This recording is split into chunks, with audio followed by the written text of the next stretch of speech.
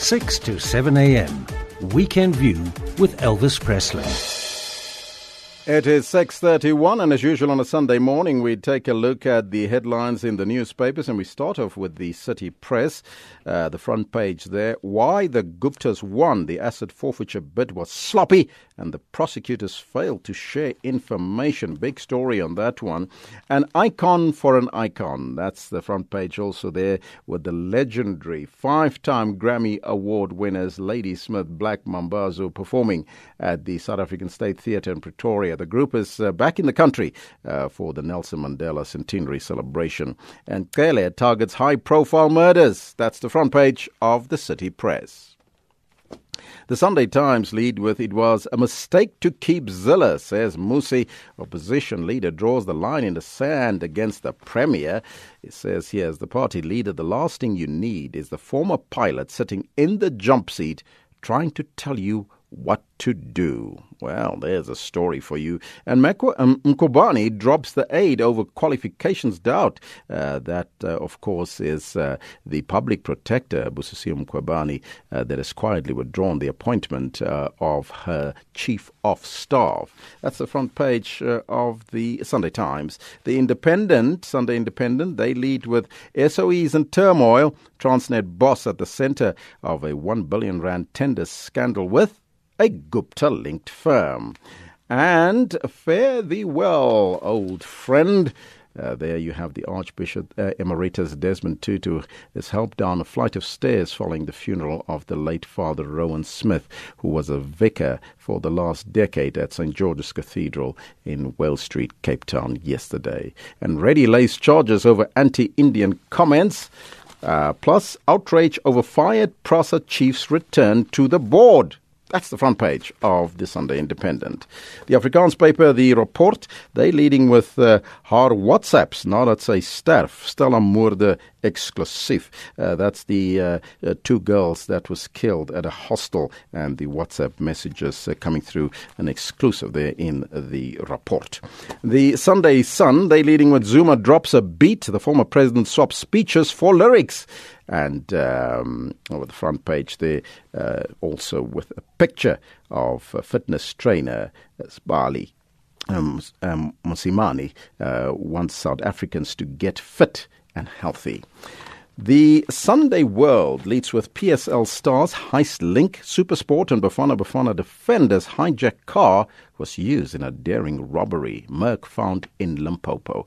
And Sissy sues Arthur for 3.7 million rand. That's the front page of the Sunday World. Now, those are some of the newspapers we have for you this morning. That brings the time now to 6:34. It's time now to engage our editors on their top stories for the week that was and the week ahead. And we say a very good morning to Ranjeni Msami, the associate editor at Tiso Blackstar. Very good morning to you, Ranjeni.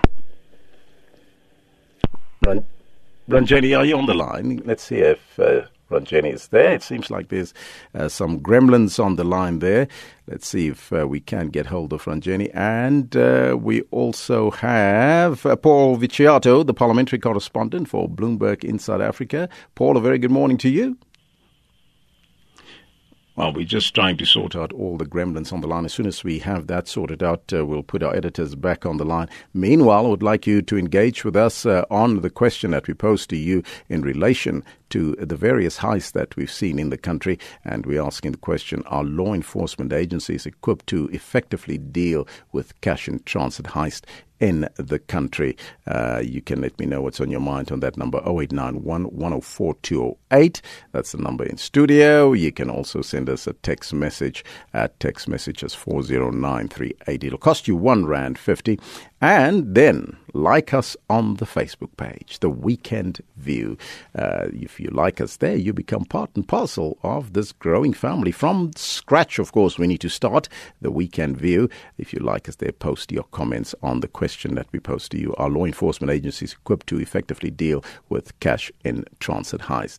Let's just take a look at that one again that was unsigned. He says, why can they not sabotage the money containers so that when the hijackers or the robbery is imminent, the cash boxes can be damaged so that the money is useless to perpetrators?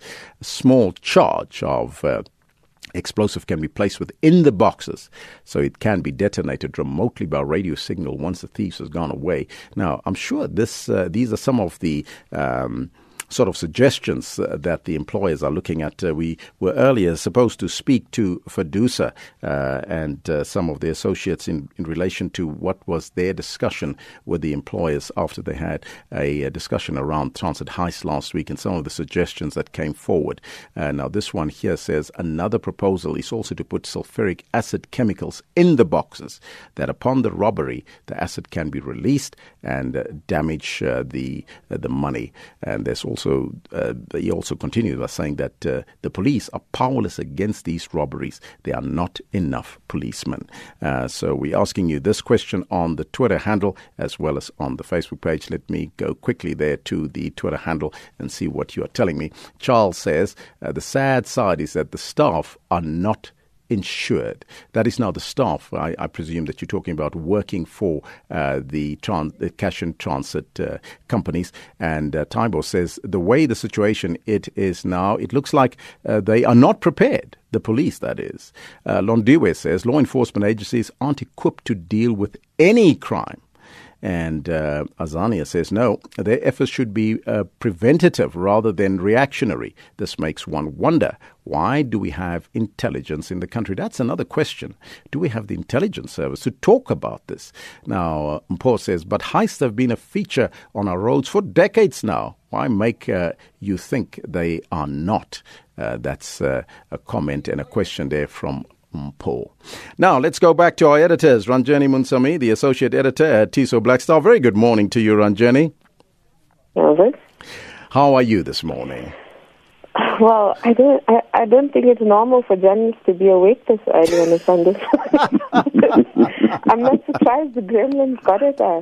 No, the gremlins are working against us this morning. Paul Viciato, he's the parliamentary correspondent from Bloomberg in South Africa. Good morning to you, Paul. Morning, Elvis. Morning, Ranjeni. Yes, it seems to be an unholy hour for a Sunday, doesn't it?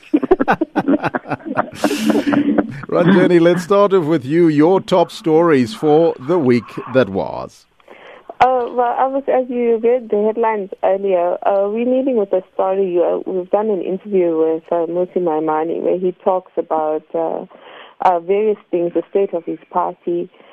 He talks about the race dynamics in the DA. He talks about the difficulties in the relationship with Helen Zille and Patricia de Lille.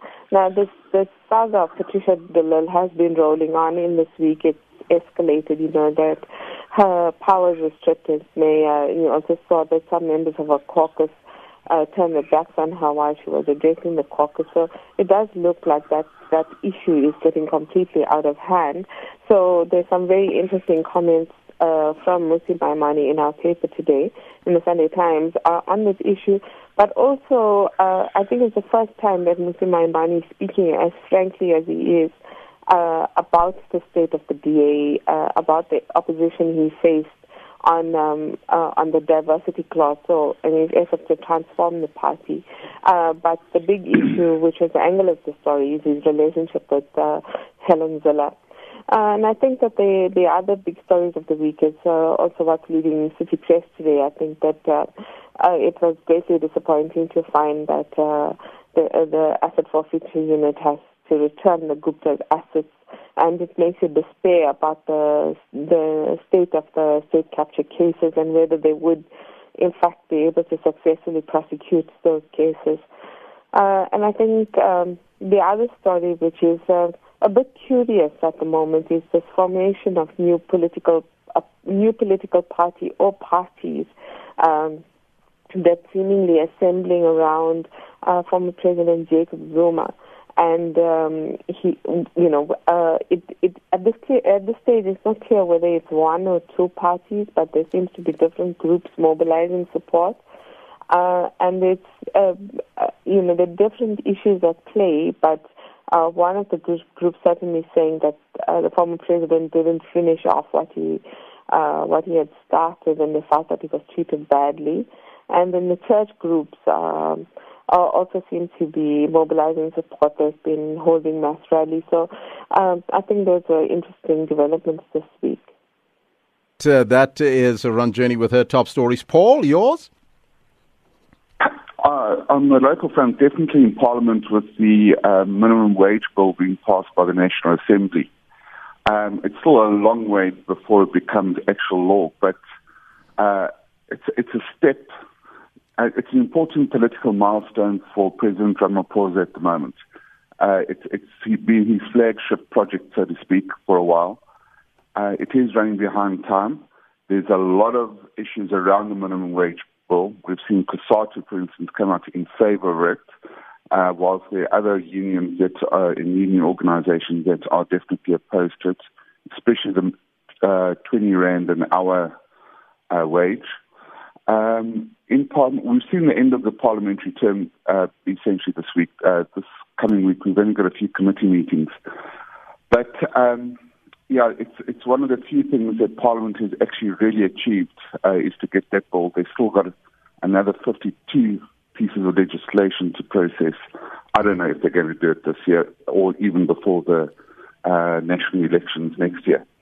The talk around some kind of political party being formed to support former President Zuma has been going around for a while. For some reason or other, I've got an application form to join it, but I'm not quite sure how far this goes. Talking to some ANC people, they dismiss the idea totally of President Zuma leaving the party. However, they do point out that there was a lot of talk at the time of the formation of COPE that President Thabo Mbeki may be behind it. And also, President Zuma's got a reputation for setting up parallel or alternative structures to ensure his survival. On the international front, I think the idea that the United States and North Korea talks will resume in Singapore. Let's see how that goes. With the greatest respect to both nations and all of that, this seems to be a case of only of two, how can I put it, two people who march to their own drumbeat understanding each other. I don't know how else to describe that one. But look, if they're talking, it's a good sign, I think. Mm-hmm. And then also the G7 countries coming out, being very strong about the United States putting in tariffs, import tariffs on steel, and they're really unhappy about that. Then back to South Africa for the Guptas, it was win one, lose one. The asset forfeitures unit didn't seem to be able to follow through on the dairy case. But on the other hand, the hours are ticking down to when the Guptas had to return their jets to Canada.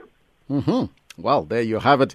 Top stories for Paul Vicciato, parliamentary correspondent for Bloomberg. Now, let's start off with one of the top stories for both of you, and that was the former president, President Jacob Zuma, says that those who think he will leave the ANC either to start or join another party do not understand the sacrifices that he made for the African National Congress.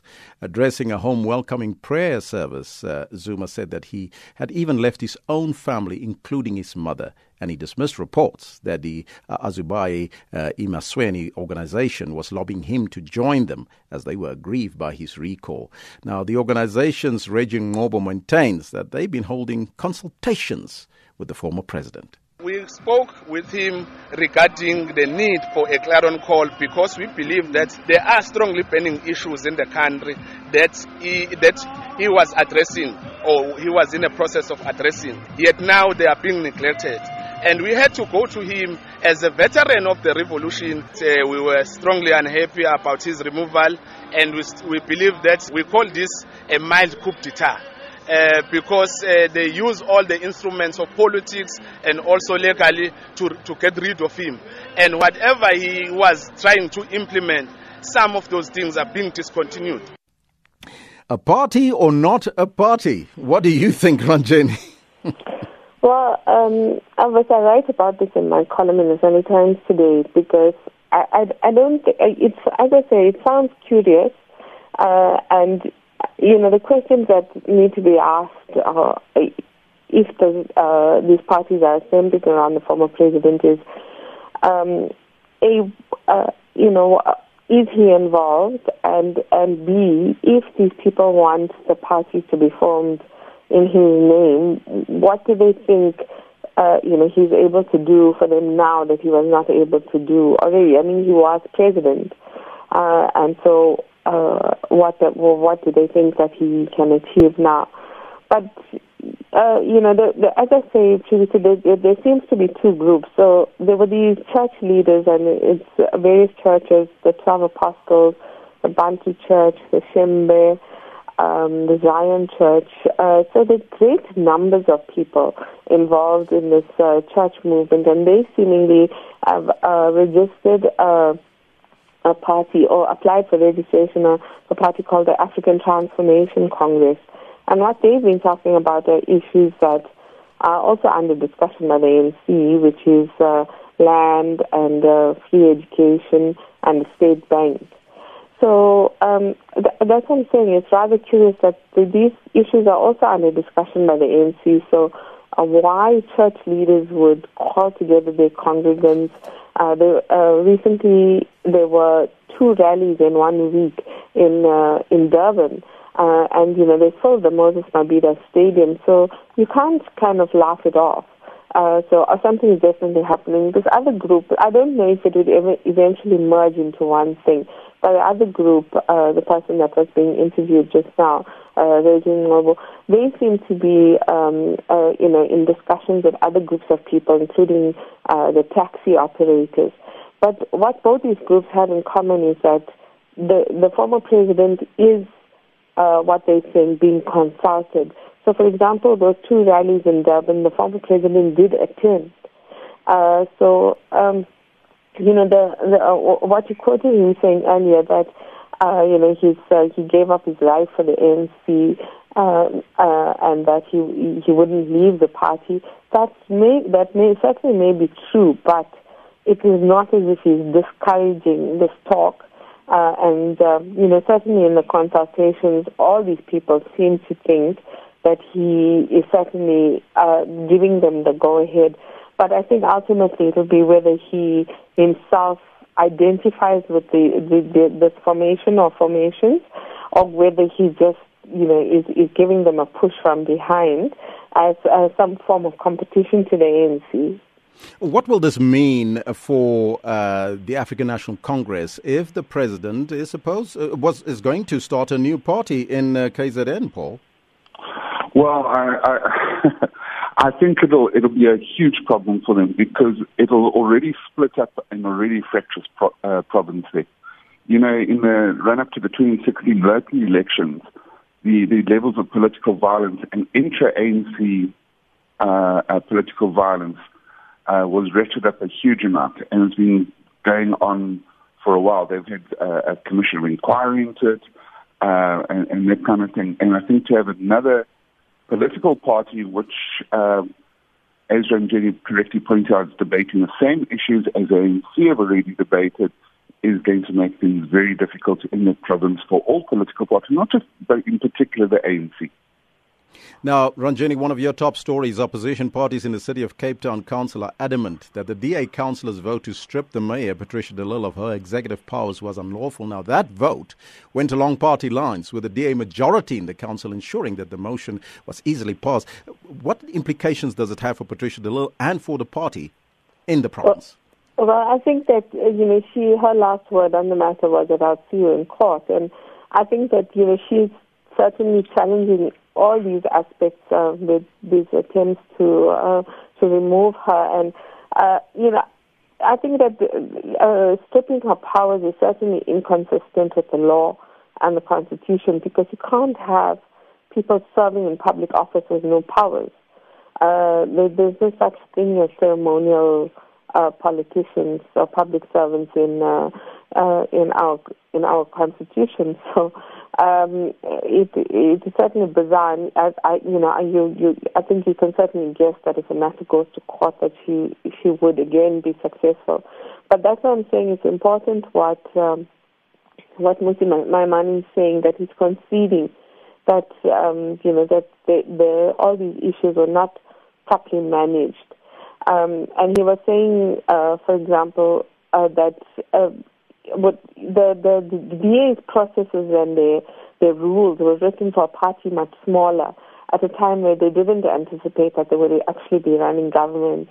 So he said that they didn't have proper accountability mechanisms for their deployees. So, for example, if somebody messed up badly, one of their public affairs representatives messed up badly, they didn't have the mechanism to recall them.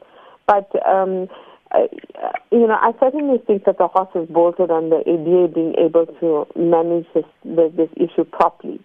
So I think that the fallout will continue, and it will probably come to a royal and messy end ultimately. Mm-hmm. Now, your top story, Paul, was the Labour Minister, Mildred Oliphant, that has described the National Assembly's passing of the minimum wage bill as an historic achievement. Under the bill, the salaries of more than 6 million workers will increase. However, there are some critics, including the Labour Federation SAFTU, that have described that 20 rand per hour as an insult. Tell us more. Well, lots of countries have brought in minimum wage bills, and it's possibly about time South Africa does do something along those lines.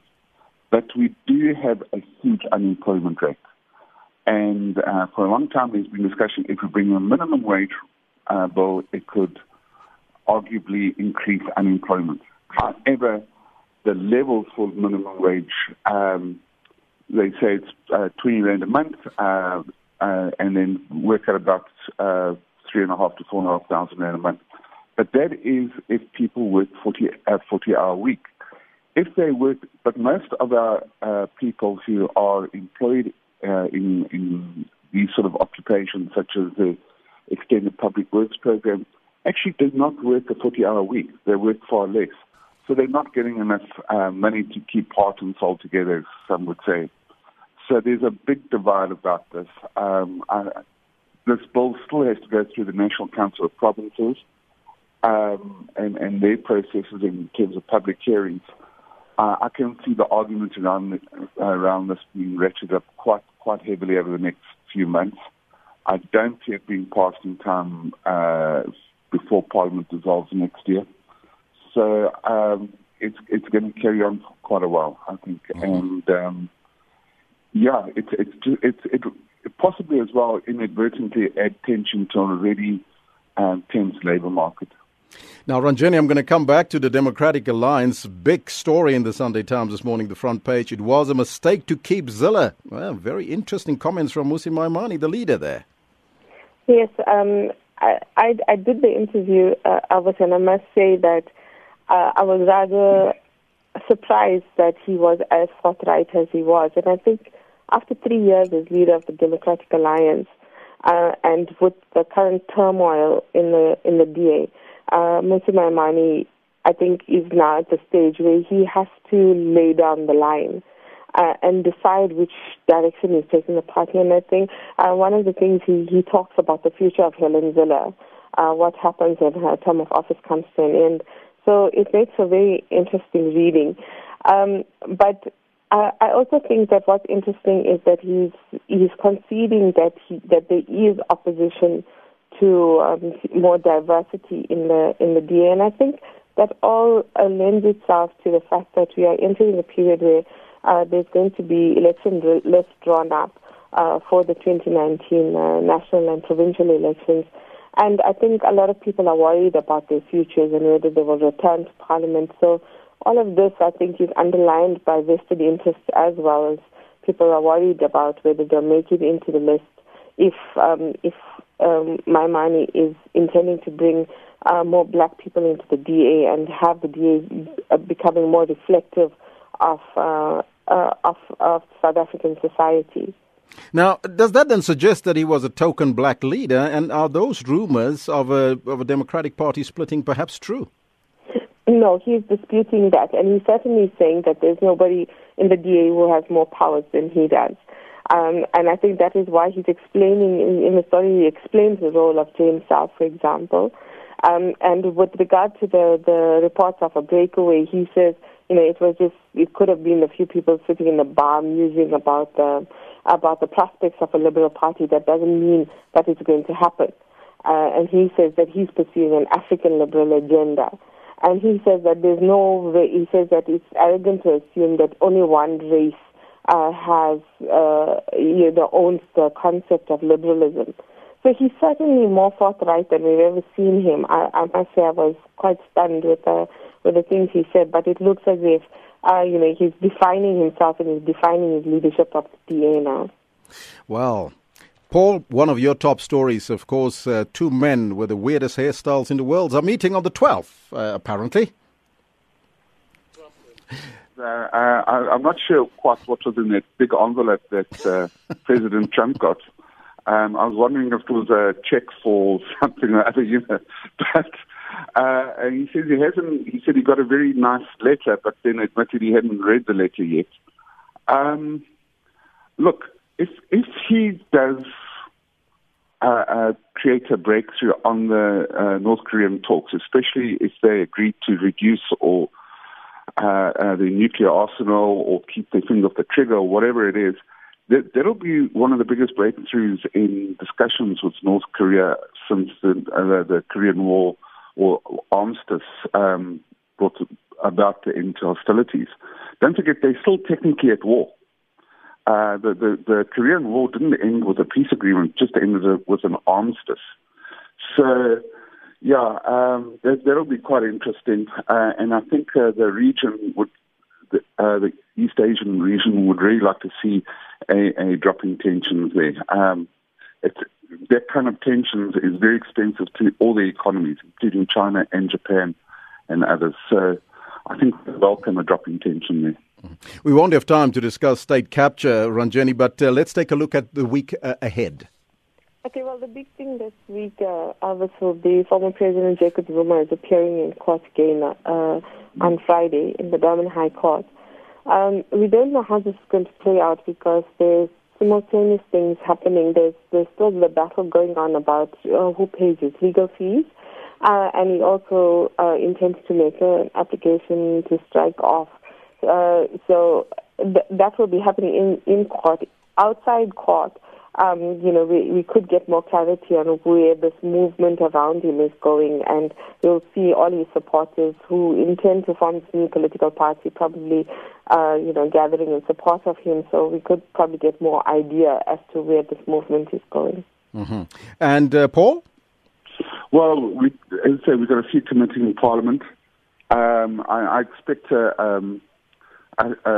in the committees, especially, quite a lot of haranguing going on. With the talk about the Patricia de Lille and the tensions within the DA themselves, I can expect quite a lot of, some movement there. I don't think she will accept her caroling, as some people must, or cobwebbing, to take that lying down. And let's see how the North Korea-US talks go ahead, and maybe the two should just go for a haircut together or something. I don't know. Ranjeni, just quickly in 10 seconds, the Zimbabwe elections, are you watching that? Oh, yes, definitely. Now that we have a date, I think we'll see campaigning step up into high gear. And this could possibly be, Zimbabwe's first proper elections. Hopefully, we're all holding thumbs that it's a credible, free and fair election. That's where we got to leave it. Thank you so much to my editors, Ranjeni Munsami, the associate editor at Tiso Black Star, as well as Paul Vichato, parliamentary correspondent for Bloomberg in South Africa. Our team this morning,